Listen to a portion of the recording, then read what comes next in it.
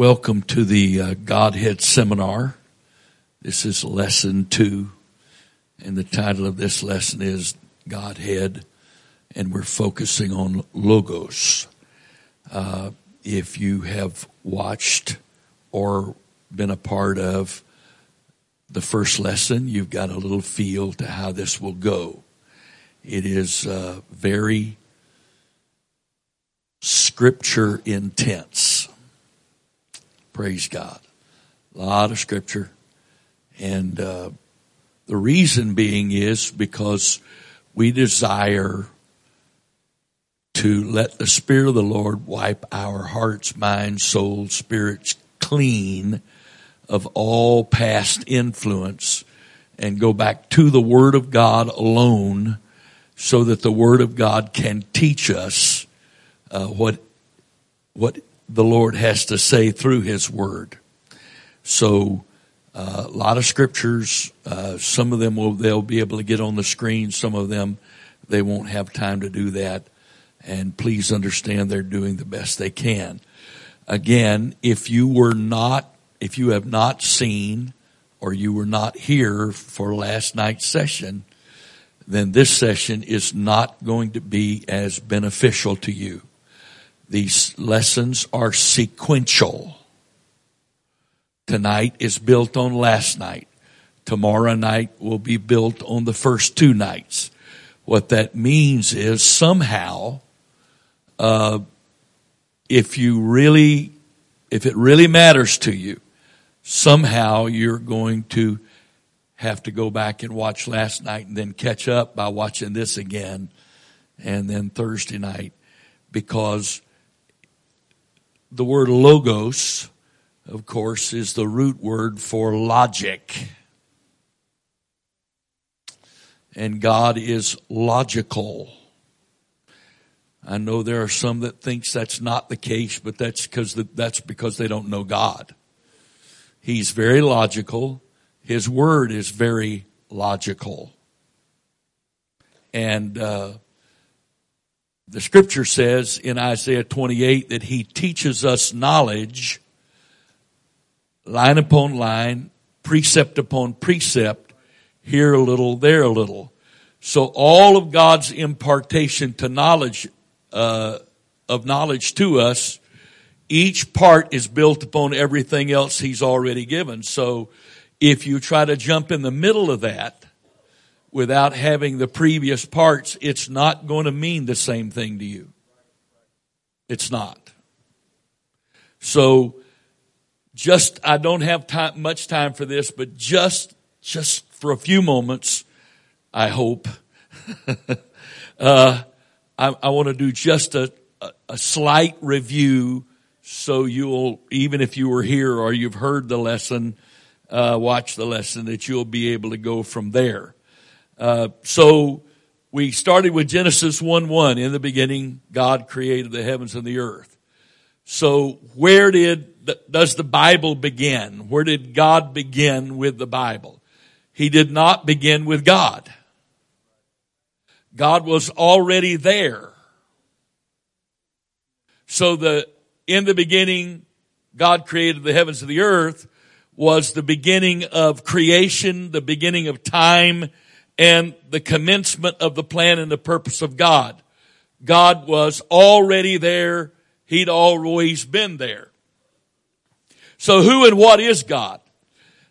Psalms 90 and verse 1 says, and the caption that you'll find in many Bibles, on each psalm it'll tell you basically who wrote it or who it was for or whatever.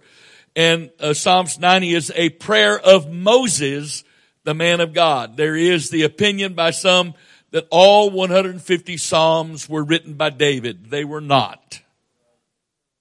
This is one that was not. This was written by Moses. Lord, Thou hast been our dwelling place in all generations. Before the mountains were brought forth, or ever Thou hadst formed the earth and the world. We talked about that last night. Most scholars believe that's not supposed to be redundant. It's earth and the universe. Even from everlasting to everlasting, Thou art God. So from before the beginning of time, until and after there is no more time. There's nothing else but God. God is still there. And He is the one true and living God. And He is infinite. That is a biblical word in some translations. It is used once or twice in the King James.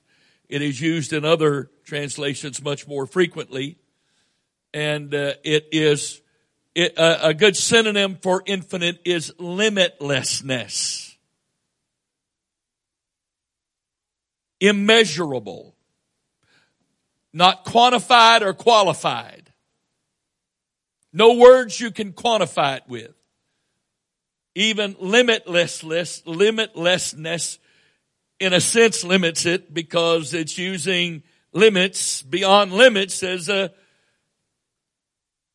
qualification. You see the difficulty. It's always difficult for the finite to define the infinite. Always. So, God says, I am. How did Moses know about this God that he wrote of in Psalms 90? Exodus chapter 3 verse 4 I'm going to read quickly. You know the story probably, but can't read the whole story. I don't have time for a whole stories tonight. You'll have to go back to the book for yourself and read the whole story. It's very interesting. Verse 4, when the Lord saw that he turned aside to see God, the burning bush, God called unto him out of the midst of the bush and said, Moses, Moses, and he said, here am I. And he said, draw not nigh hither. Put off thy shoes from off thy feet, for the place whereon thou standest is holy ground. Moreover, he said, I am the God of thy father, the God of Abraham, the God of Isaac, God of Jacob. Moses hid his face. Verse 13. And Moses said unto God, behold, when I come unto the children of Israel and say to them, the God of your fathers hath sent me unto you, and they shall say to me, what is his name? What shall I say unto them? God said unto Moses, I am that I am. And he said, thus shalt thou say unto the children of Israel, I am hath sent me unto you. And God said, moreover unto Moses. In other words, in addition to that, I'm going to qualify it a little bit more. Thus shalt thou say unto the children of Israel, the Lord, and that's the Hebrew word YHWH, which has been perverted by the addition of the vowels from the Hebrew word Adonai as Jehovah. But in this case, the King James translates it with all four letters of the word Lord capitalized to let you know it's not the Hebrew word Adonai, but it is the Hebrew unpronounceable tetragram, which is YHWH. The Lord, God of your fathers, the God of Abraham, Isaac, and Jacob. The word I am, tell them I am has sent you, is the Hebrew word that means to exist. So I am simply is him declaring, I exist.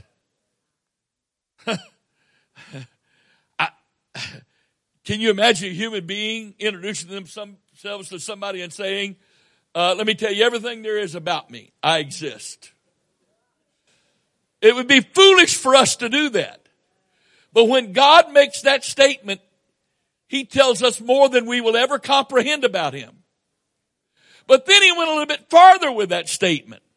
He said, I am that I am. And the Hebrew word there literally would be, I exist that I exist.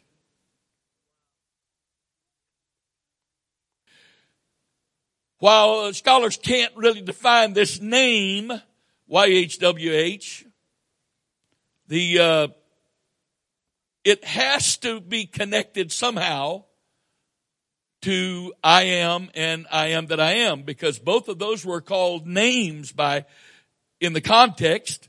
What name shall I give them? Tell them I am has sent you. Tell them I am that I am has sent you. And then tell them the Lord God of your fathers. The YHWH God of your fathers.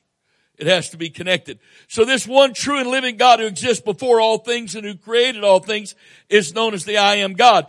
Any name of God that does not have an I Am in its foundation is not a name of God. And there are some titles in the Bible that are used as names of God, and there can't be names of God because all names of God have I Am as its roots, which we will see tomorrow night. That the only fully pronounceable name of God in our language is Jesus.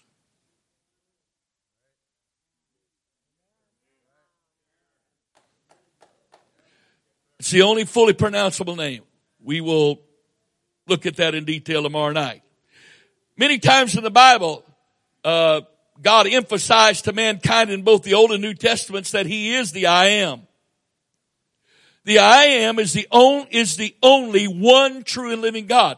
That's God. I Am. Well, don't you have any other title? Any other title that you prefer over that one limits God.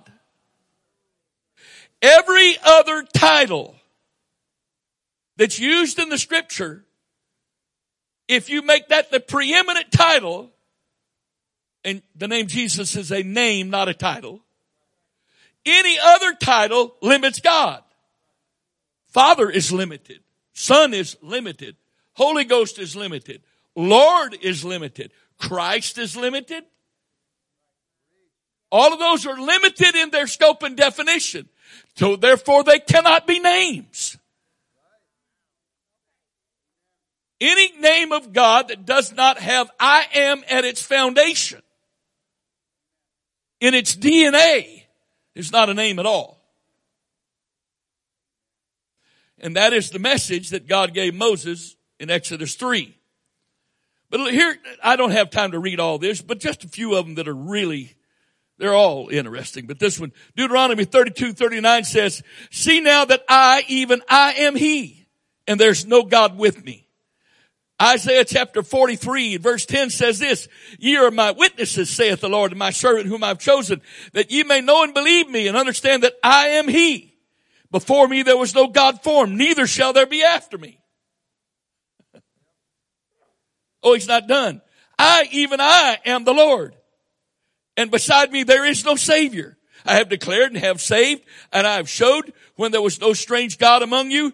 Therefore ye are my witnesses, saith the Lord, that I am God. Yea, before the day was, I am He. And there's none that can deliver out of my hand. I will work, and who shall let it? Thus saith the Lord your Redeemer, the Holy One of Israel. For your sake I have sent to Babylon, and have brought down all their nobles and the Chaldeans, whose cries in the ships, I am the Lord, your Holy One. I looked it up today. Exactly 50 times in the Bible is the title Holy One used. There's no other title that has the word holy in it even found in the Scripture. Not once. Holy One is found 50 individual times. Holy blank does not. It's not there. It doesn't exist. It's not a biblical term. Holy One is. 50 times He's called Holy One. 0 times He's called holy anything else.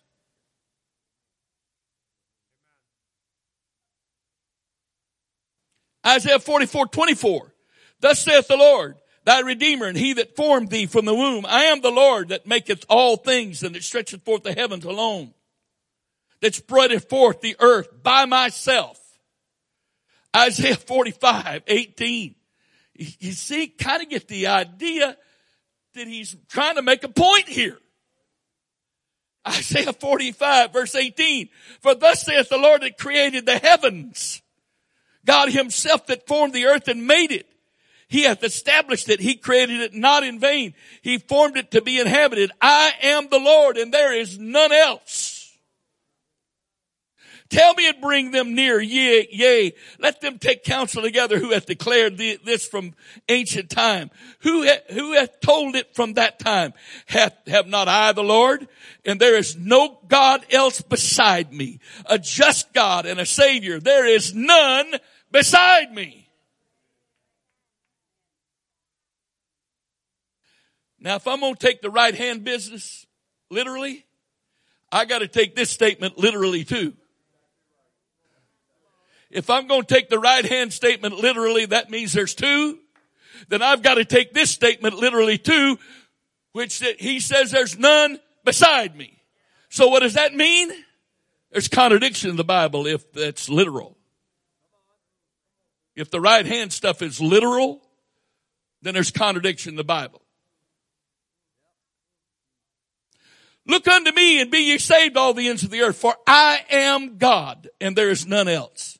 I have sworn by myself, the word is going out from my mouth, out of my mouth in righteousness, and shall not return, that every knee shall bow and every tongue shall swear. How about Isaiah 48 verse 12? Hearken unto me, O Jacob and Israel, my called. I am he. I am the first and I am the last. Heard that anywhere before? That's an exact quote of the book of Revelation. How many first and last can there be? How about John 8:22? I said therefore unto you that ye shall die in your sins. If you believe not that I am he. I need that one on the screen. I'm going to wait on you. There you go. I said therefore, and this is John 8:24. I said therefore unto you that ye shall die in your sins. For if you believe not that I am he, you shall die in your sins. Oh, if you have a printed Bible, you'll find that the word he is in italics, which means the translators were being transparent that the word was not in the original Greek, and they added it because they thought it belonged there. Because they couldn't bring themselves to translate I said, therefore unto you that you shall die in your sins, for if you believe not that I am, you shall die in your sins. They couldn't bring themselves to translate it like that.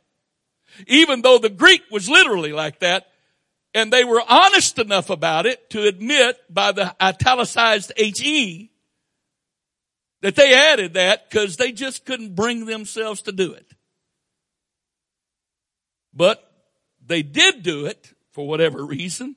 In Isaiah 58, begin with verse 50, or Isaiah 8, beginning with verse 56.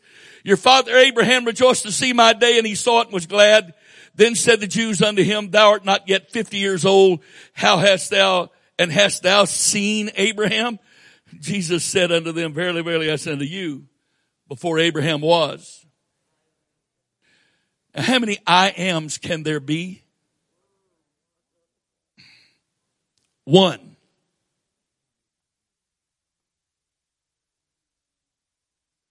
How about Revelation 1:17? When I saw him, I fell at his feet as dead, and he said, he laid his right hand upon me and saying unto me, fear not. I am the first and the last. Oh, didn't we hear somebody in Isaiah say that? I am he that liveth and was dead. Behold, I'm alive forevermore. Amen. Have the keys of hell and of death. And finally, Revelation 21 verse 6. And he said unto me, it is done. I am Alpha and Omega, the beginning and the end. And I will give unto him that is thirsty the fountain of water of life freely. He that overcometh shall inherit all things. And I will be his God, and you shall be my son. The I am is the only one true and living God. Jeremiah 10:10. But the Lord is the true God. He is the living God and an everlasting King. How about 1 Thessalonians chapter 1 verse 9?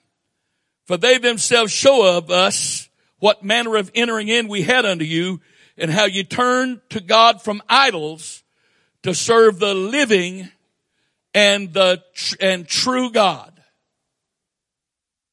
If he's saying the living and true God, then there are obviously gods that are not true gods. And there's obviously gods that aren't alive. And if you got a God that's alive but he's false, I guess that's better than one that's dead but the worst you could be off is to have a dead false god. There's only one true and living God. So, here we go. Oh, that was foundation. Wasn't that a wonderful foundation? I'd enjoy myself just going on a while with that.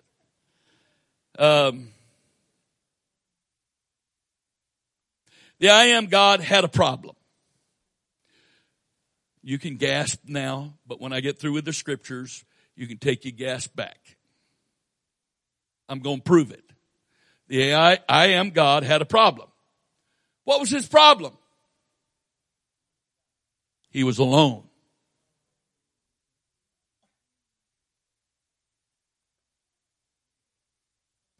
How do we know it was a problem for him? He told us. Where? In the Bible.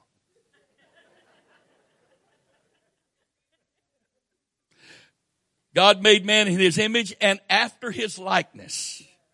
Now, there's several verses here, and I'm not going to read them all, but I have to read enough of it so you get the point. Because this is a big point. Because a lot of folks that say, well, if God is self-existent, he's self-contained. Well, if he's self-contained, what are you and I doing here?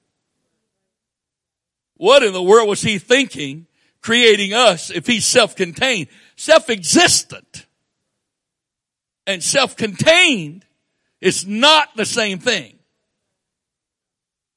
And there's no place that I can find that he is self-contained. In fact, one thing that he decided was he didn't want to be alone. But listen to this. I'm going to start with the creation story in chapter 5, not chapter 1. Because here's the summary. Genesis chapter 5 verse 1. This is the book of the generations of Adam. In the day that God created man, in the likeness of God made he him. Male and female created he them.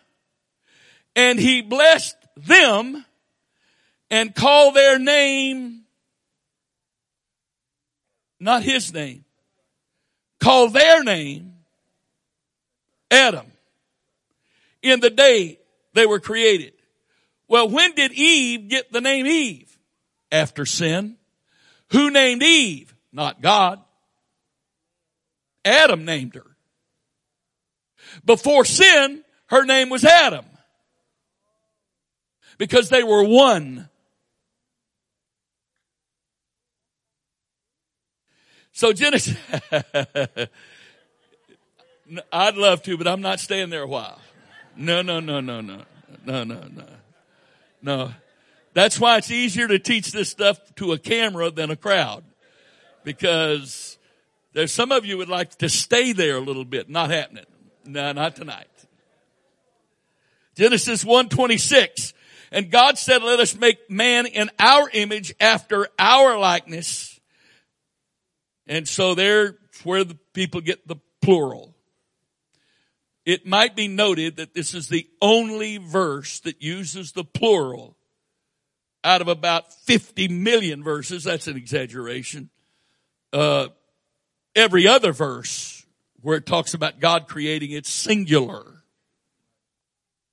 Well, why would this be the case? That's really simple. You go to the book of Job, Job tells you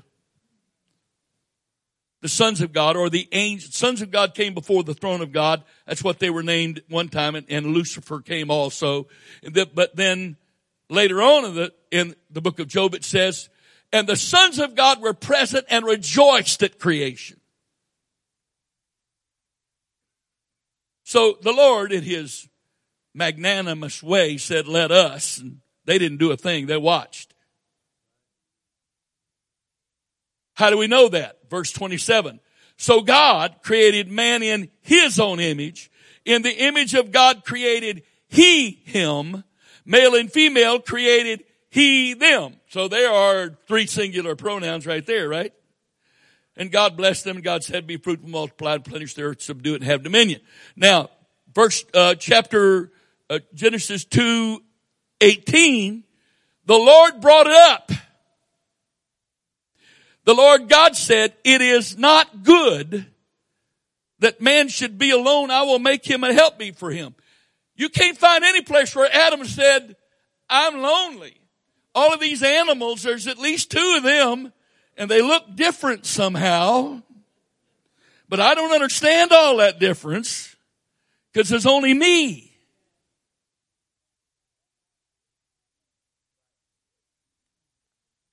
He didn't go to God with that. God came to him and said, it's not good for man to be alone. I will make an helpmeet for him.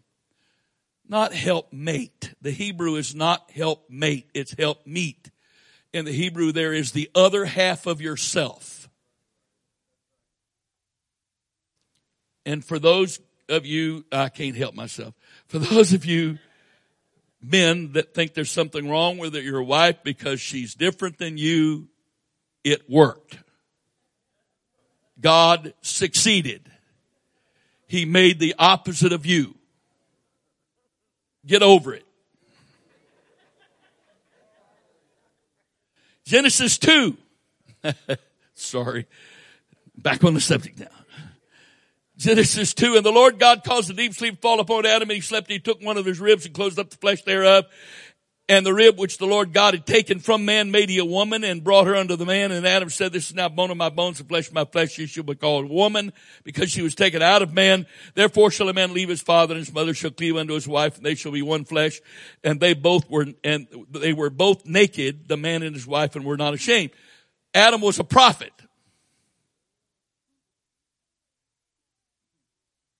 How do I know that? He didn't have a father or a mother. How did he know what a man was supposed to do when he got married? So Genesis chapter 3 verse 20, and Adam called his wife's name Eve. Now what does that all have to do with us? 1 Corinthians 15:42. And so it is written, the first man Adam was made a living soul, the last man Adam was made a quickening spirit. The first man Adam is of the earth, earthy. The second man Adam is the Lord from heaven. As is the earthy, such are they also which that are earthy. And as is the heavenly, such are they also that are heavenly. As we have borne the image of the earthy, we shall also bear the image of the heavenly. So Adam was created in the image and likeness of God. He had feelings that mirrored God's feelings. And God said of the one he created, it's not good for you to be alone. What was going on there? God revealed his plan. He revealed his motivation.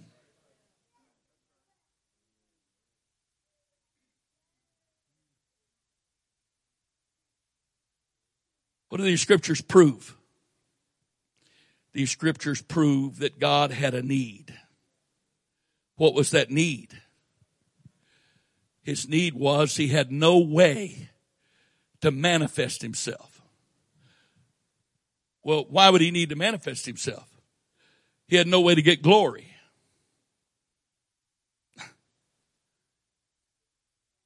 When it comes to God and God's glory, several reference works say the Greek word there's talking about, and the Hebrew word is talking about the self-manifestation and the self-revelation of God.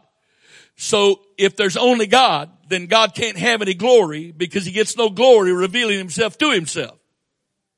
And how do you reveal yourself to yourself when you're not hidden from yourself? Because glory or manifestation or revelation is uncovering what's hidden, making known what's unknown. God could not manifest himself to himself or reveal himself to himself because he wasn't hidden from himself. So therefore he had no way to be glorified.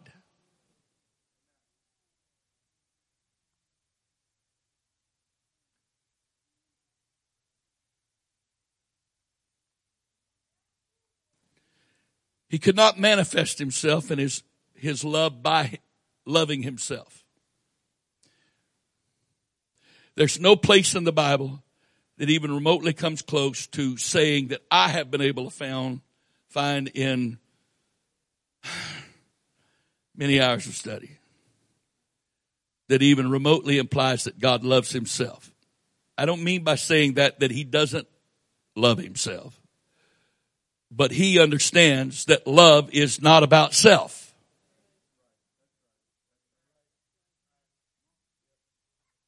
Love is what you get.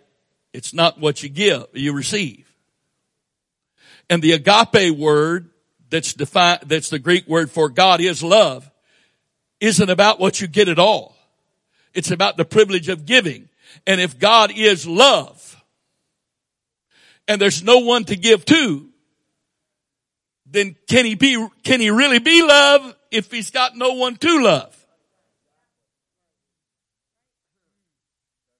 Because every definition I've ever read of the Greek word translated agape, God is agape. He's not eros. He's not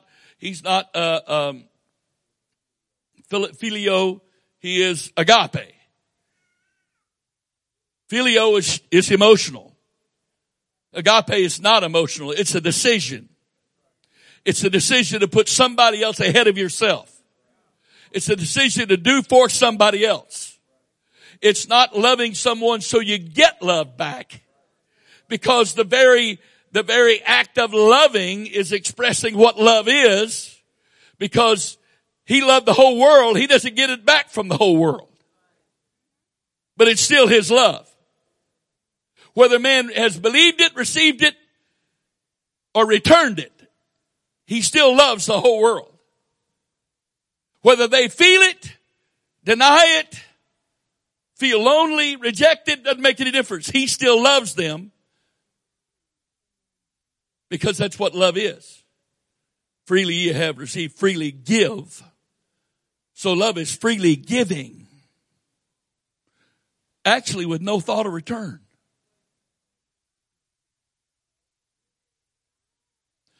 So, if love is fundamental to God's nature and foundational of his eternal character, then there's no part of God that's more important to be manifested or expressed than love. This is lengthy. I'm going to read it because it's important. 1 John chapter 4 verse 7. Beloved, let us love one another, for love is of God. And everyone that loveth is born of God and knoweth God. But he that loveth not knoweth not God, for God is love. I don't know how you explain that statement away. I don't know how you explain that statement away. He that loveth not knoweth not God, for God is love. In this was manifested the love of God toward us. See, there's manifested love. He couldn't manifest his love to himself. Manifest again is a synonym of reveal. It's to make something known that was unknown. It's to show something that's unseen. And this was manifested the love of God toward us because that God sent his only begotten Son into the world that we might live through him. Herein is love, not that we loved God, but that he loved us and sent his Son to be the propitiation for our sins. You get that? God wanted to love us whether we ever loved him in return or not. Now, the fool has said in his heart there is no God. So if I'm not a fool and I know there's a God and I realize he did all this first and foremost because he loves me, why would I not want to return what he's given me? We'll find that here in just a moment. Verse 10. Herein is love, not that we love God, but that he loved us and sent his Son to be the propitiation for our sins. Beloved, if God so loved us, we ought also to love one another. No man hath seen God at any time. Has ever, will ever.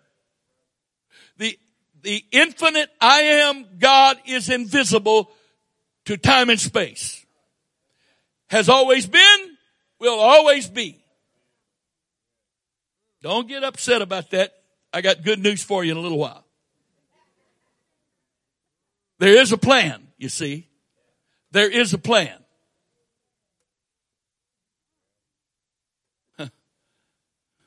No man has seen God at any time. If we love one another, God dwelleth in us, and his love is perfected in us. Hereby know we that we dwell in him, and he in us, because he hath given us of his Spirit. Don't forget that one. And we have seen and do testify that the Father sent his Son to be the Savior of the world. Whosoever shall confess that Jesus is the Son of God, God dwelleth in him, and he in God. And we have known and believed the love that God hath to us. We have known experientially, not intellectually. We know it experientially. It's not a concept we talk about. It's a testimony we give. I'm loved. And we believe. The word there doesn't mean to give mental assent to. The word believe there means I put my full trust in his love. His motives toward me are perfect, even when I don't understand them. There's no accusation I can make against his motives because he loves me. We have known and believed the love that God hath to us. God is love, and he that dwelleth in love dwelleth in God. And we have known and believed the love that God hath to us. God is love. That's the second time it's said, just these few verses. And he that dwelleth in love dwelleth in God, and God in him. Herein is our love made perfect, that we may have boldness in the day of judgment, because as he is, so are we in this world. There is no fear in love, but perfect love casteth out fear, because fear hath torment. He that feareth is not made perfect in love. We love him. We have no ability to love him, because the only source of agape is God. Phileo is human. My mother held me as an infant. She invested phileo in me. So over a period of time, you kind of learn to give that back to others.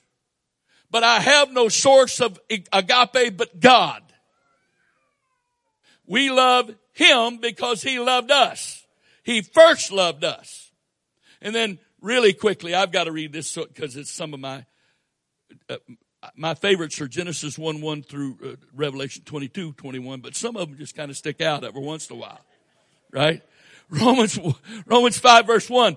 Therefore, being justified by faith, we have peace with God through our Lord Jesus Christ, by whom also we have access by faith into this grace wherein we stand, and rejoice in the hope of the glory of God. And not only so, but we glory in tribulations also, knowing that tribulation worketh patience, and patience experience, and experience hope. And hope maketh not ashamed. Why? Because the love of God is shed abroad in our hearts by the Holy Ghost, which is given to us. Isn't that kind of what it sounds like in 1 John 4:13? Hereby we know we that we dwell in him, and he in us, because he hath given us of his Spirit. Oh yeah. All things were made by God. But why were they made? You ready? If this was said about a human, there'd be a problem. But this is said about God, and he's telling you exactly what he did it. Proverbs 16:4. The Lord hath made all things for himself. Revelation 4 verse 11. Standing or kneeling before the throne, in the throne room of heaven, casting our crowns at his feet. This is what we're going to say together. Thou art worthy, O Lord, to receive glory and honor and power, for thou hast created all things, and for thy pleasure they are and were created. The Amplified says that verse this way. For you created all things. By your will they were brought into being and were created. Week's Expanded Translation says it this way. Because as for you, you created all things, and because you willed it, they existed and were created. The Rotherham Emphasized Bible says it this way. Because thou didst create all things, and by reason of thy will they were and were created.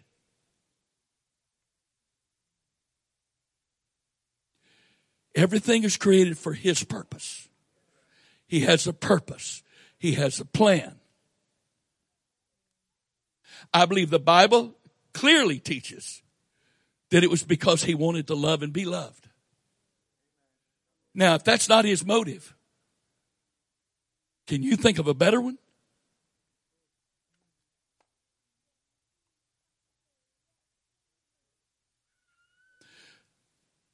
in in Ephesians chapter 1, Paul prayed for the spirit of wisdom and revelation and the knowledge of him to come on the church. Why?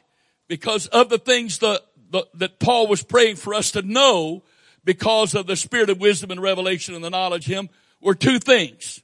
So let me read it first and then we'll point them out. Ephesians chapter 1 verse 17. I'm reading all of it, dear brother on the computer. Verse 17, and I'm reading fast. That the God of our Lord Jesus Christ, the Father of glory, may give unto you the spirit of wisdom and revelation and the knowledge of him. The eyes of your understanding being enlightened, that you may know what is the hope of his calling and what the riches of the glory of his inheritance in the saints. And what is the exceeding greatness of his power to us who believe, according to the working of his mighty power, which he wrought in Christ when he raised him from the dead and set him in his own right hand in the heavenly places. Far above all principality and power and might and dominion and every name that is named, not only in this world, but in that which is to come. And hath put all things under his feet and gave him to be head over all things to the church, which is his body, the fullness of him that filleth all in all. Two of God's desires, what he's wanted to get out of all this, is contained here. He didn't say that he wants us to know what is the riches of our inheritance in him. He wants us to know what is the riches of his inheritance in the saints. What is he getting out of this? Bible Basic English translates that verse this way. He wants us to know what is the wealth of the glory of his heritage in the saints. The Living Bible says, I want you to realize that God has been made rich because we who are Christ have been given to him. The Wuest translation says that we're supposed to know, or he wants us to know, what is the wealth of the glory of his inheritance in the saints. Weymouth's New Testament says that we would know what the wealth of the glory of his inheritance in God's people. And then here's the one that is amazing. The last one. The last verse in the King James reads, which is his body, the fullness of him that filleth all in all. Wuest reads it this way, which is of such a nature as to be his body, the fullness of the one who constantly is filling all things with all things. Wait. I thought he was full. No, there apparently is a place he's wanting filled. Oh, let's keep going. It really is what it says in the Greek. The translations agree with this. Weymouth says it means the completeness of him who everywhere fills the universe with himself.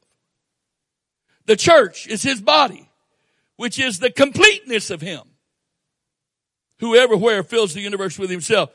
God's Word translation says it this way. The church is Christ's body and completes him as he fills everything in every way. The Complete Jewish Bible 2016 version says, which is his body, the full expression of him who fills all creation. And then finally, the Good News translation says, the church is Christ's body, the completion of him who himself completes all things everywhere. Did you get it? I don't want to use the word physically because, well, it's not metaphysical either. I mean, except whatever metaphysical means, we can't explain him by our yardsticks, time and space. We can't even explain him that way. So he's outside of that. He's outside of our ability to define him that way.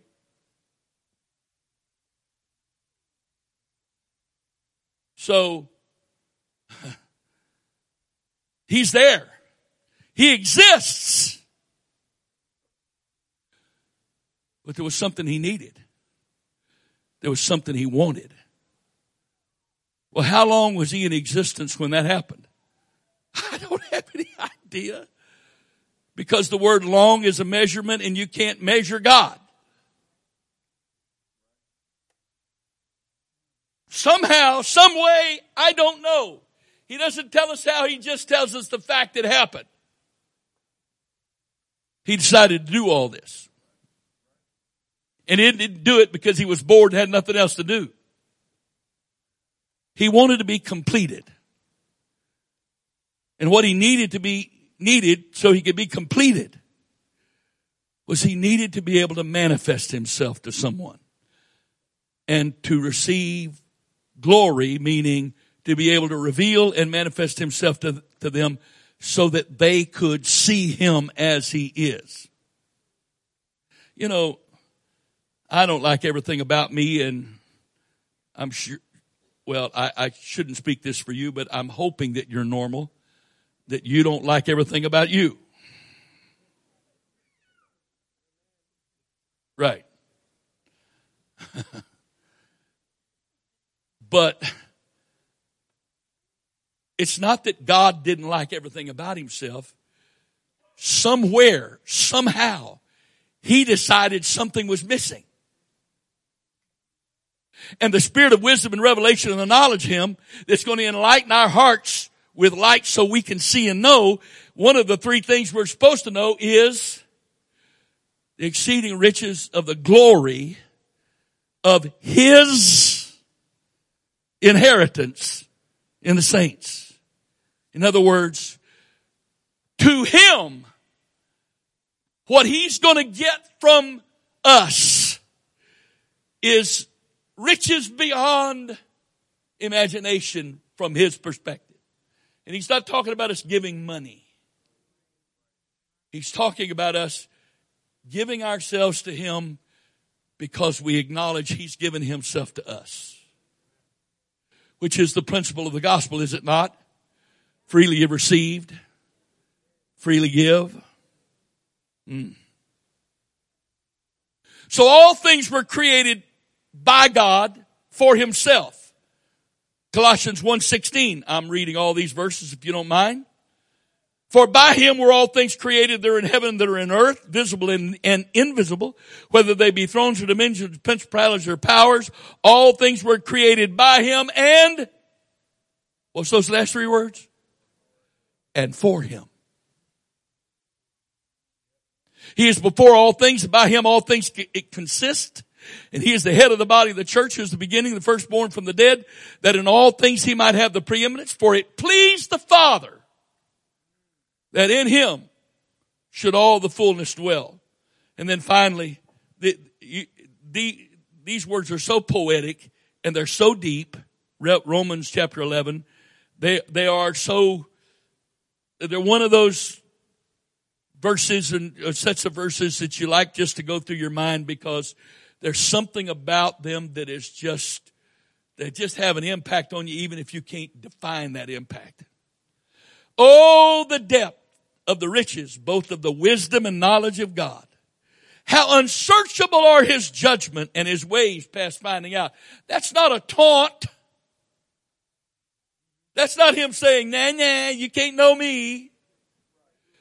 That's him saying, no matter how much you know, no matter how much you want to know, no matter how much you pursue me, no matter how much you desire me, you don't ever have to worry about running out of me and coming to the end of me.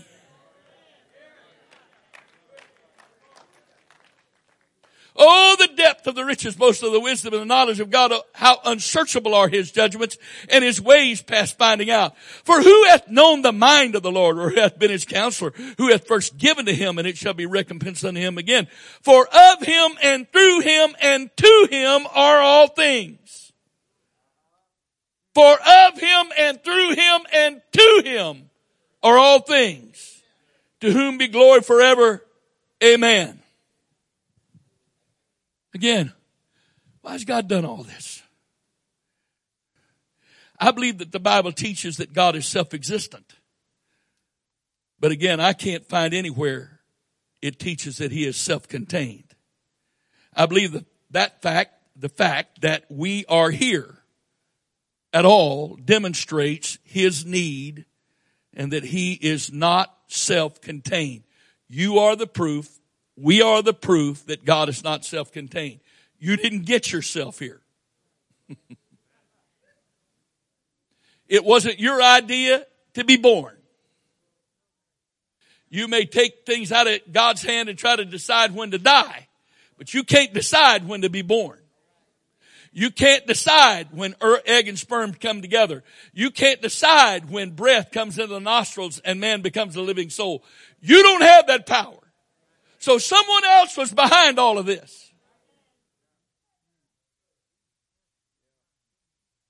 If love is the most fundamental element of his nature and character, then love could never be fulfilled by loving self. Never. So therefore, he needed us. But the problem is this, and it's a problem. You see, love is a choice. That means if who or what he's loving doesn't have a choice, they can neither choose to receive the love and they certainly can't choose to return it. The entire universe was created as the environment in which he would place someone who had the ability to choose. Well, he created two types of beings with the ability to choose. Living beings. One were the angels.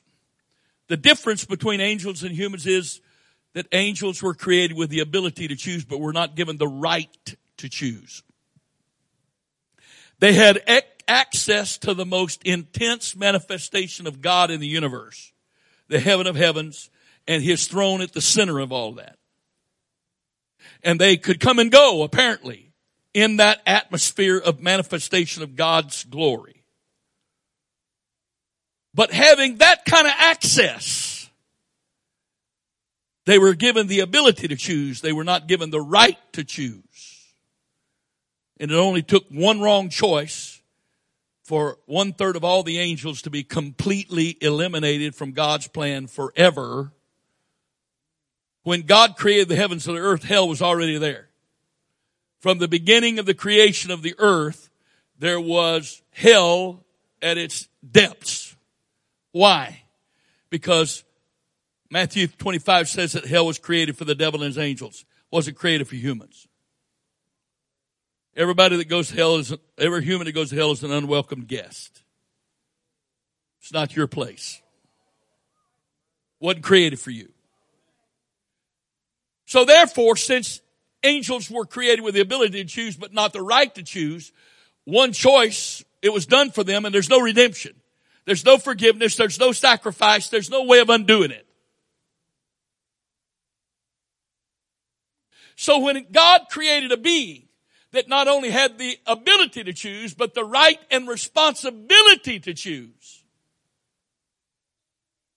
he didn't make us out of the substance, his own substance. Angels are spirit beings.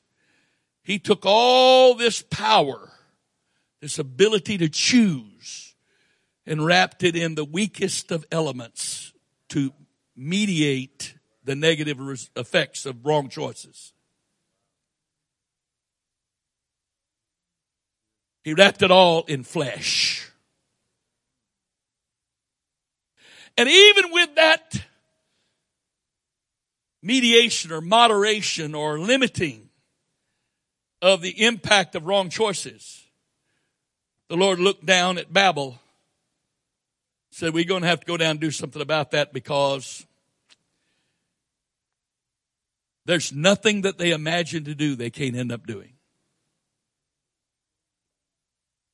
That's the kind of power that humans have been given. I know right now in this life, in this situation, we feel powerless. And if there's anything a human being wants to be is in control.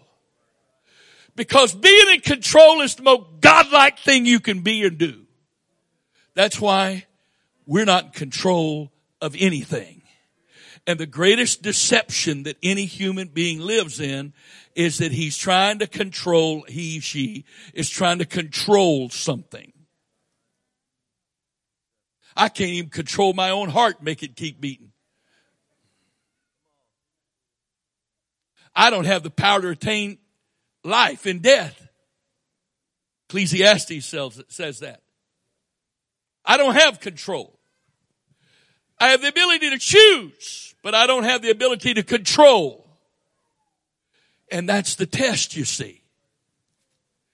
Because in knowing God, understanding God, having a relationship with God, receiving the benefit of His forgiveness for my wrong choices, which He provided from before the foundation of the world, because He was the Lamb that was slain in the plan of God before the foundation of the world. Before He ever created man, in His plan, He already had the plan of redemption available to redeem man from wrong choices.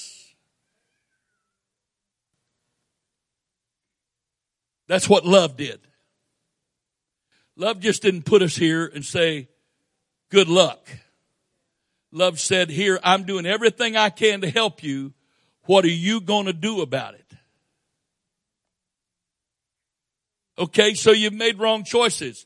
You don't have to live with those choices for eternity.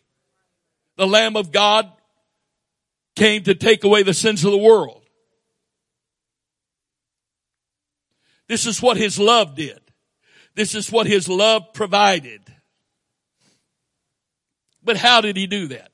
How did an infinite I am God do all of that? The bottom line is, by Himself He couldn't. Not in His existence as I am outside of everything that's finite. So the I am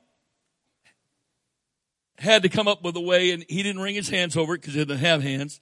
He didn't have any sweat on His brow because He didn't have a brow. His heart didn't speed up. His blood pressure didn't spike because He didn't have any of that either.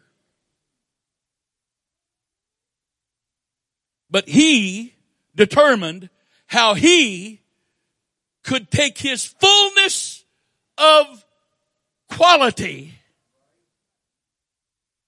into the limits of time and space. And while the fullness of His quantity can't be in time and space, that's pretty obviously why. Because if He's greater, and there you go with a limiting word again. There I go with a limiting word again. Now you can't use words like that with God because He's limitless. But since He's limitless in time and space, the universe is limited. Limitless cannot come into limitless directly, because one of two bad things is going to happen. Either the limitless one will completely instantaneously obliterate the limited, or if He truly limited Himself in time and space directly as the I am God, then He and everything else would cease to be. Because the definition of who He is I exist. There's no other measurement or limitation on Him, but I exist. I exist. So the Lord needed to express Himself as an intermediary, a conduit, an interface. And I'll give you the definitions of that. An intermediary is a person who acts as a link between people in order to bring about an agreement or reconciliation. A mediator. A conduit is an agency or means of access, communication. Or how about this modern term? Interface. Dictionary.com says interface is a thing or circumstance that enables separate and sometimes incompatible elements to coordinate effectively. Webster says something that enables separate and sometimes incompatible elements to coordinate or communicate. But here's the thing. The Logos wasn't separate than the I am. It is the I am. The Logos is the I am expressed in the fullness of all of His qualities and characteristics into time and space. He just couldn't bring the fullness of His quantity, which is unlimited, into time and space. Now, the problem we have is this. Man has wanted to take this Logos and make it separate from the I am. The problem you've got is this. There's only one God. That's the I am. The moment you separate I am from the nature and the substance and the characteristic and the identity of Logos, Logos ceases to be God.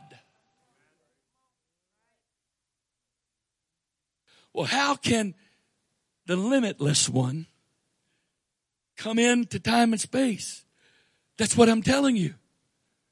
He did that and called it Logos in the Greek. Now, the Lord did his best to, and I don't mean that critically like he failed, but if anybody knows we're finite, he does. We may not know we're finite. Some of us think we're immortal and infinite. Omniscient, omnipresent, and all the above. I got really bad news for you. You're not. Okay? But that being the case, he tried to explain the Logos in terms we would understand. So Hebrews chapter 1 verse 1. God, who at sundry times and in divers manners spake in time past unto the fathers by the prophets, hath in these last days spoken unto us by, you see that word his right there? It's not in the Greek. And if you have a very reliable Bible study software, you can find that's the case. And some translations actually try to be totally true to the Greek text there by not putting the word his in there. Do I have a problem with the word his there? Nah. As long as you don't understand that that's separating Logos expressed as a relationship called Son from God. Hath in these last days spoken to us by his Son or by Son, whom he hath appointed heir of all things, by whom also he made the worlds. Here we are now. This is the best you can do in time and finiteness to explain the infinite projected into time and space. Who being the brightness of his glory and the express image of his person, and upholding all things by the word of his power, when he had by himself purged our sins, sat down on the right hand of the majesty on high. Now the Amplified says it this way. But in the last of these days, he has spoken to us in the person of a Son, or the Logos made flesh, whom he appointed heir and lawful owner of all things, also by and through whom he created the worlds and the reaches of space and the ages of time. He made, produced, built, operated, and arranged them in order. He is the sole expression of the glory of God, the light being the outraying or radiance of the divine. He is the perfect imprint of the very image of God's nature, upholding and maintaining the guiding and propelling, maintaining and guiding and propelling the universe by his mighty word. And for time's sake, I'm going to move on to verse 5. For to which of the angels did God ever say, you are my son, today have I begotten you, established you in an official sonship relation with kingly dignity? And again, I will be to him a father and he will be to me a son. Now, Weiss gets wordy because he's trying to translate all the nuances of the Greek word, which doesn't really make it easy to read. So this is what Weiss Expanded Translation says in verse 2. In the last of these days spoke to us in one, who by nature is his Son, whom he appointed heir of all things, through whom also he constituted the ages, who being the outraying or effulgence of his glory and the exact reproduction of his essence, and sustaining, guiding, and propelling all things by the word of his power. And then verse 5 he says, for to which of the angels did he say at any time, Son of mine, you are, I this day have begotten you, and again, I will be to him as a father, and he himself shall be to me as a son. The Greek word translated express image, this is the only place the words found anywhere in the Greek New Testament. And it's spelled the Greek letters, and I'm not pronouncing them as Greek letters, I'm pronouncing them as English letters, but this is the corresponding English letters to the Greek word. Charakter, from which we get the English word character. But the word means, according to Strong's, a graver, the tool of the person, and by implication engraving. The figure stamped, an exact copy, or figuratively, an exact representation. Now the exegetical dictionary of the New Testament says it this way concerning the Greek word character. Thus Christ alone, the Logos made flesh, is viewed as the reflection of the divine glory and as the one imprinted by the divine reality by God's essence. And then finally, Thayer's Greek lexicon says it this way. The word means the exact expression or the image of any person or thing, a marked likeness, or, ready, the precise reproduction in every respect. In other words, the only difference between the I am and his expression of himself into time and space is quantity, not quality. Now, that does not make him another God. What that makes him is all of God that's possible to be a part of the limited universe called time and space. In fact, scientists today call the universe a time-space continuum. That's their terminology. Because it doesn't matter whether we have the ability to measure the universe, it's measurable. Our inability to currently measure the full dimensions of the universe has nothing to do with whether or not it's limited. It has everything to do with saying how limited we are. Now,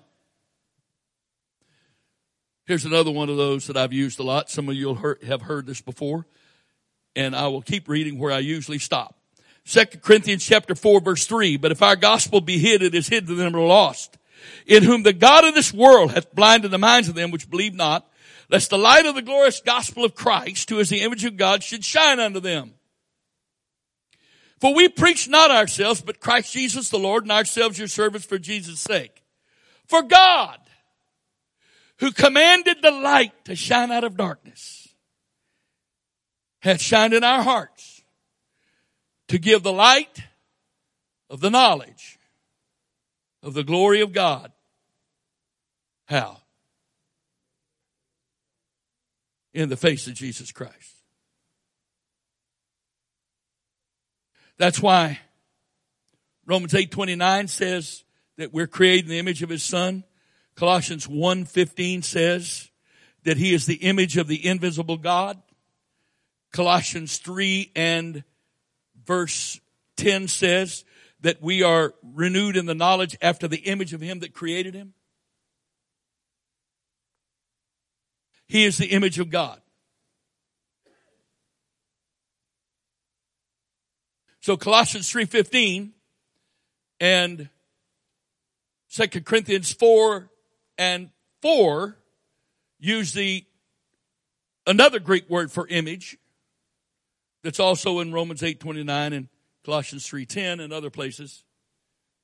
And it means, nope, There it is. It means a likeness, literally a statue, profile, figuratively a representation or resemblance. So he is, now this is the point. How does an invisible God have a likeness? So it can't be talking about a picture or a statue or a painting that represents what God looks like. So the exact duplication has to be all of those qualities that make God God, except for his limitlessness. Why? Because the unlimited God cannot be a part of time and space or anything going on in time and space. Or let's go even farther back than that. The unlimited God can't even create time and space, which is limited, directly, without limiting himself. So he had to do it. He had to have a conduit. He had to have an agency. He had to have an expression of himself that could be a part of time and space, that could bring time and space into existence without limiting God as the I am.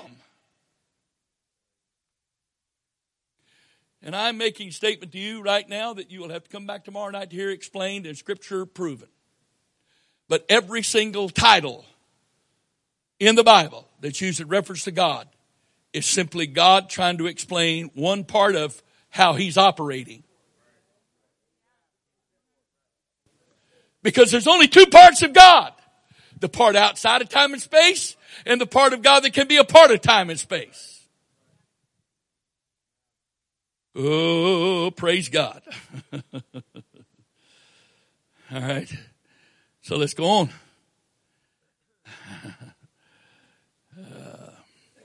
So, here we go again. Last night it was Genesis 1:1. In the beginning, God created the heavens and the earth. So tonight, we're talking about Logos. So John 1:1. You'll have to skip down there a little bit, brother. Thank you. Trying to save some time and don't have much time left to save. John 1:1.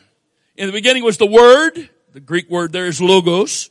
And the Word, Logos, was with God. And the Word, Logos, was God. The same was in the beginning with God. All things were made by him, and without him was not anything made that was made. Why? Because the I am could not directly create the finite without limiting himself.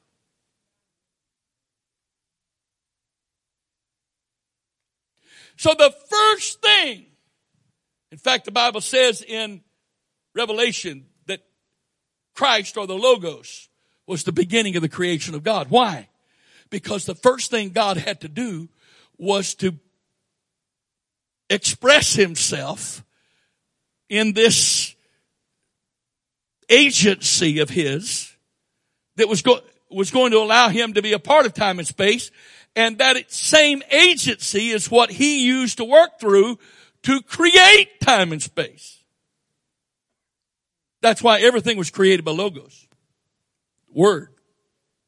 We call it Word. That's so debasing, Logos, to translate it just as Word. Because it's everything. The plan of God, the purpose of God, the will of God, the counsel of God, the wisdom of God. Every one of those words and any word like that is all an element of what Logos is. The plan of God. Purpose of God. The mystery of God. It's all a part of Logos. So then we're skipping down. I wish that we didn't have to, but we're going to verse 14. And the word Logos was made flesh and dwelt among us. And we beheld his glory, the glory is of the only begotten of the Father, full of grace and truth. Oh, let's look at this now, verse 18. No man hath seen God at any time. The only begotten Son, which is in the bosom of the Father, he hath declared him. Imagine that. There was an inkling of this coming. It was called Isaiah 9:6. For unto us a child is born, unto us a son is given. The government shall be upon his shoulder, and his name shall be called Wonderful Counselor, the Mighty God, the everlasting Father, the Prince of Peace.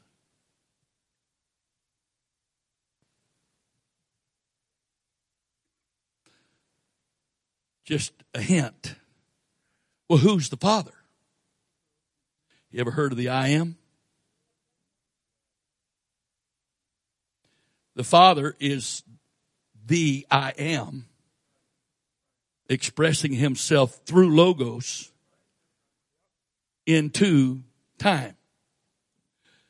The only deity you will ever read the Bible saying was in the Son of God, in Christ, in Logos, was the Father or God. God or Father. Of course, they're one and the same.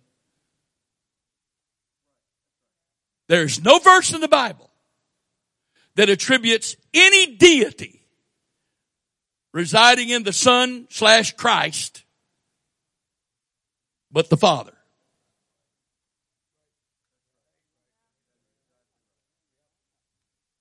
It's not in there.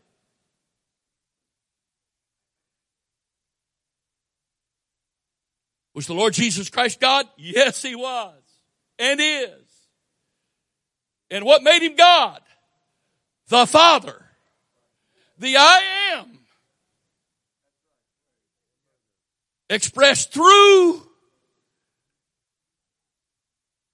the Logos. Oh, I got to go on here. Time is gone.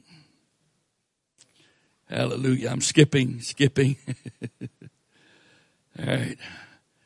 There's one I'm trying to find here. I want to get to it. If you will just be watching for me here. Let me give you, this is what's really good. You ready? This is what's really awesome. You want a perfect picture of Logos and I Am? Let's go after time. Let's go after the millennial kingdom to Revelation 21, verse 22. It's under Christ and the Lamb, God and Christ, the Lamb in heaven, if you can get down to that. Revelation 21, 22. And I saw no temple therein in New Jerusalem. For the Lord God Almighty and the Lamb are the temple of it. Huh? The Lamb is the body of the man Christ Jesus that's been ascended into heaven and is now the only visible representation of the I Am God in time and space forever. The I Am's invisible. You and I will never see the I Am because first of all, we're in time and space. We're limited. And what about eternity? Really? So you think eternity is timeless? Is not your soul eternal? Eternal? You know what that means? It just has no end. It had a beginning. It's not limitless. Angels are eternal. Demons are eternal. Punishment is eternal. Life is eternal for those that have it or will have it. But everything eternal had a beginning. Just didn't have an end. The I Am had no beginning. So he's not eternal. He's infinite. He's greater than eternal. Logos is eternal because he was the beginning of the creation of God.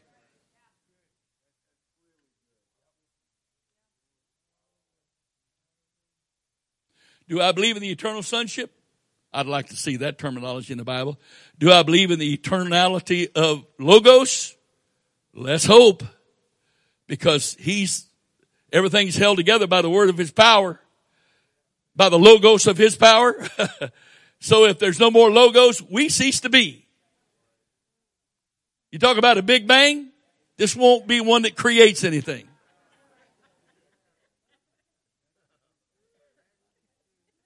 Won't be happening. So if the Lord God and the Lamb are the temple of it,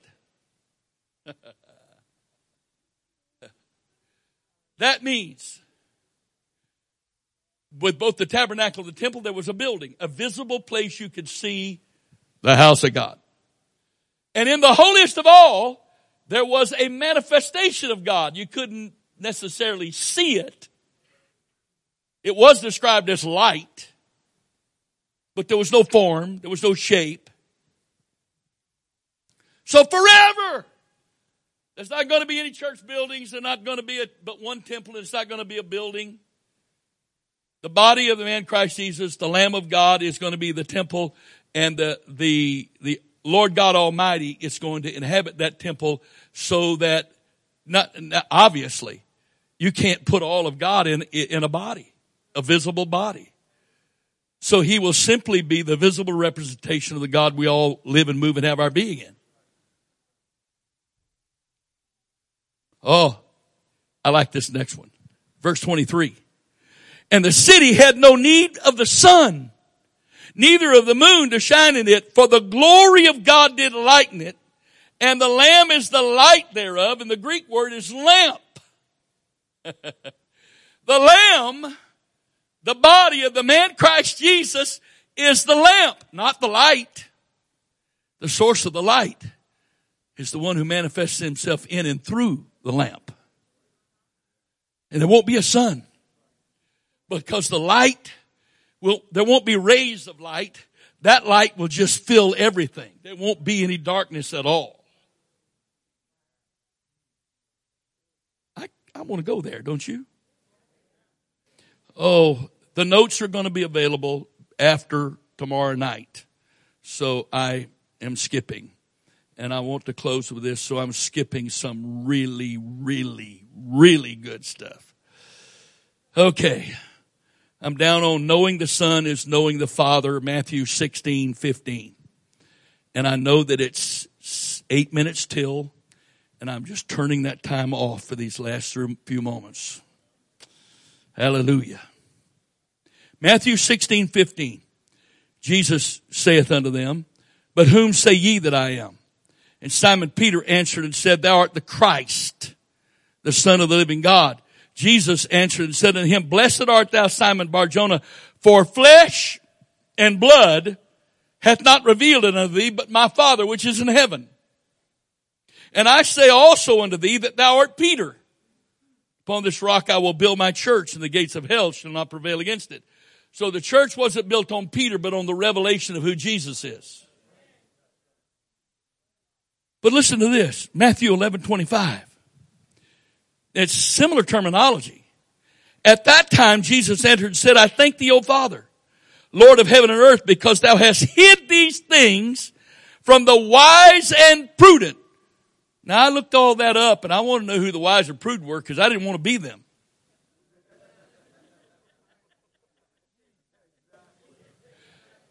And essentially, the wise and prudent are those who are pursuing God intellectually.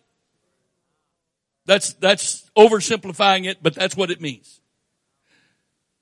Because I want to be a babe. Somebody that says, I can't figure out anything you want to tell me, I receive. At that time, Jesus answered and said, I thank thee, O Father, the Lord of heaven and earth, because thou hast hid these things from the wise and prudent, and hast revealed them unto babes. Even so, Father, for so it seemed good in thy sight. You ready? All things are delivered unto me of my Father.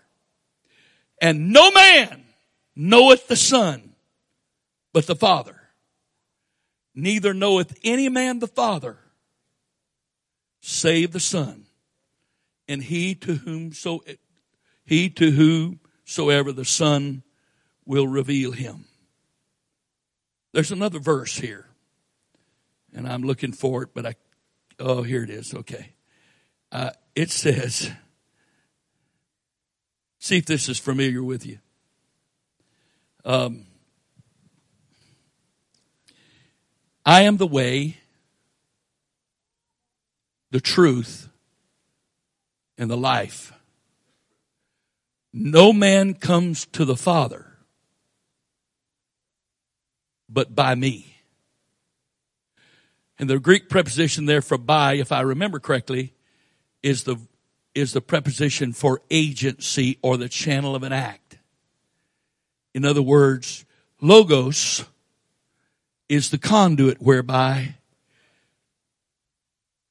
and is the only way where I and you can get to the Father, can have communication to the Father, with the Father, relate to the Father. And Thomas, I think it was, said, well, show us the Father and it satisfies. And Jesus said, have I been so long time with you and you don't know me? If you've seen me, you've seen the Father. He's not talking about resemblance. He's saying the Father is invisible because He's the I am. And if you've seen me, this is the only way you're ever going to see the Father. Not only am I the only way you're ever going to see the Father, I'm the only way you're ever going to have access to the Father.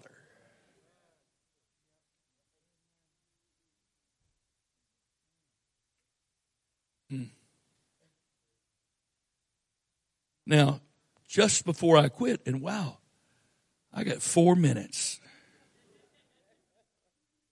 I will use them wisely as soon as I find the verse. Here it is. John 16:23. It's right at the end, if you don't mind. John 16:23, or you can just put it on the screen. In that day you shall ask me nothing. Verily, verily, I say unto you, whatsoever you shall ask the Father in my name, He will give it you. Hitherto have ye asked nothing in my name, and ye shall receive, that your joy may be full. Now, verse 25. I didn't write this. I didn't sneak it in your Bible.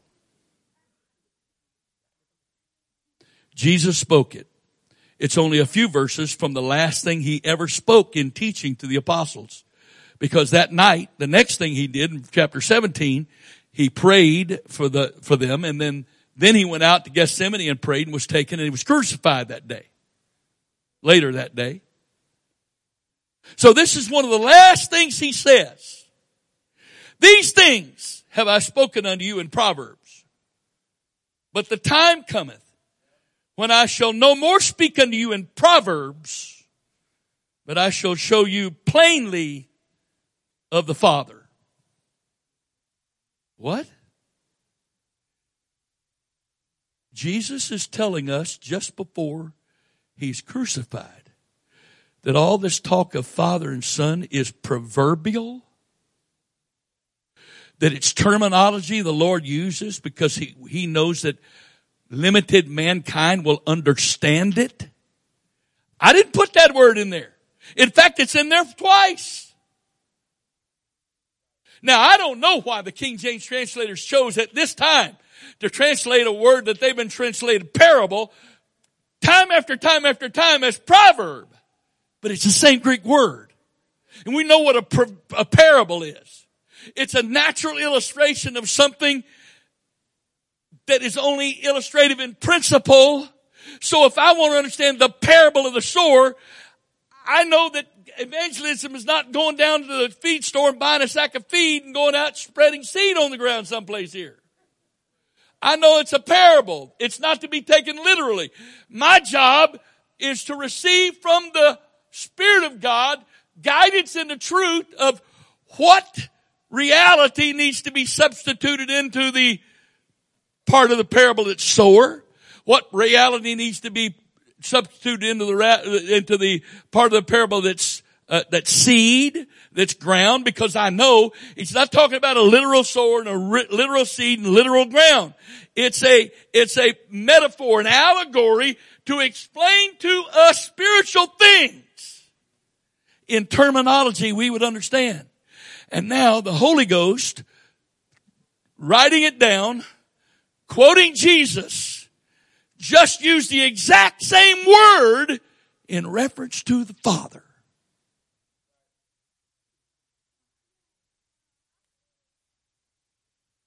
Why?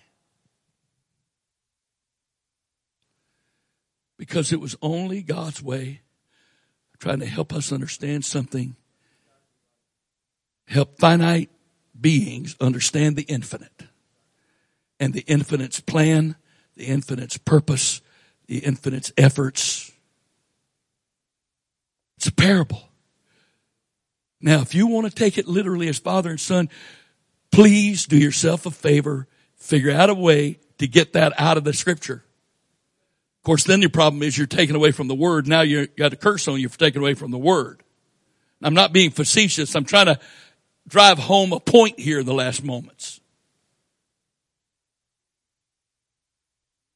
All of this language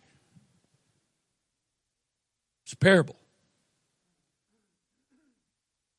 Because I am is supposed to be substituted in that equation, that parable, for father. And logos is supposed to be substituted in that equation or that parable as son.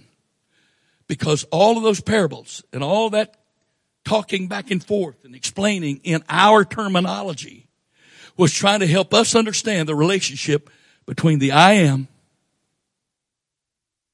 and himself expressed in time and space.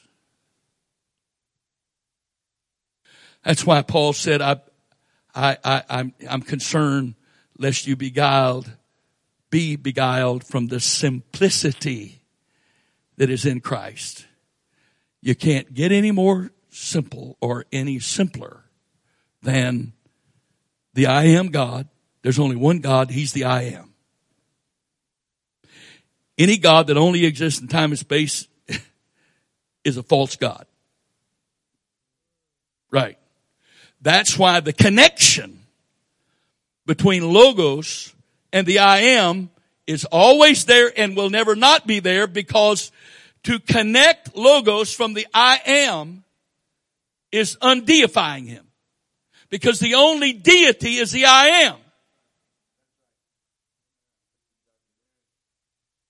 So the logos is always the bridge, the interface, the mediator, the connector, the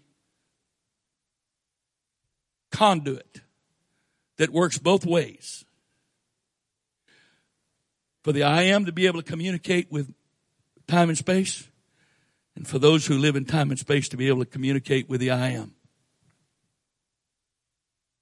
And out of kindness to us, and understand the limitations he created us in time and space. And that everything that's in time and space can be seen if you have the right equipment to see. So therefore, I need to be able to have a means to communicate with him. And I'd like to see him. And I will see him. And he will be visible. Now, God will not be limited to the very spot where the body of the man Christ Jesus is, who is the head of the body. And he will be the head of the body forever. And as the head of the body, he is the visible representation of the I am God in time and space.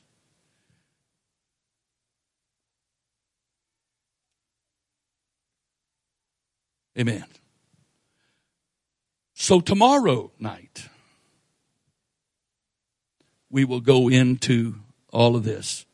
I covered about 20 pages, and I have 50 pages of notes right here. If you're interested, they will be made available probably by Friday. And no charge. We'll tell you exactly how to get them. And I can't sell the word. I'm giving the word away because it was freely given to me. If you're interested in at least reading the notes and reading the scriptures you've missed, or reading at your own speed rather than me trying to go 90 miles an hour, they will be available to you. In addition to that, there is a document that I have put down what the Lord has taught me about how to study the Bible to find truth. It's about 30 pages long, and it will also be available at the same time that the 3 lessons are available. I had an interesting day. I had about 200 pages of notes I'd pared information down to, and then I was having to pray all day and decide what I couldn't cover, and knowing that even what I came here to you with, I wasn't going to get to that. So it was a very painful day, because I would have loved to have brought all that and covered all that. But I promised to be done by 9:30, and it's now, or 9 o'clock, and it's now 9:05. Father, thank you for this time. Thank you for your presence. Thank you for speaking to us. Thank you for the spirit of revelation that's been in this place. Thank you for your light that's shining in our hearts and minds, that we can know you. We want to know you. We want to know you. We want to fellowship with you. We don't want to worship an unknown God. We don't want to worship somebody we think we know, or that we've created in our own minds as some kind of figure or concept that we worship. We want you and you only. We want the truth. And you have promised us, Father, that the Spirit of truth would guide us into all truth. In Jesus' name, give us a love for the truth that will settle for nothing but the truth. In the name of the Lord Jesus Christ, bless us as we go. Bless everyone that has been a part of this, either here or watching online, or will watch it later. Let the spirit of revelation abide on every one of us. In the name of Jesus, amen. God bless you. Thank you for being here.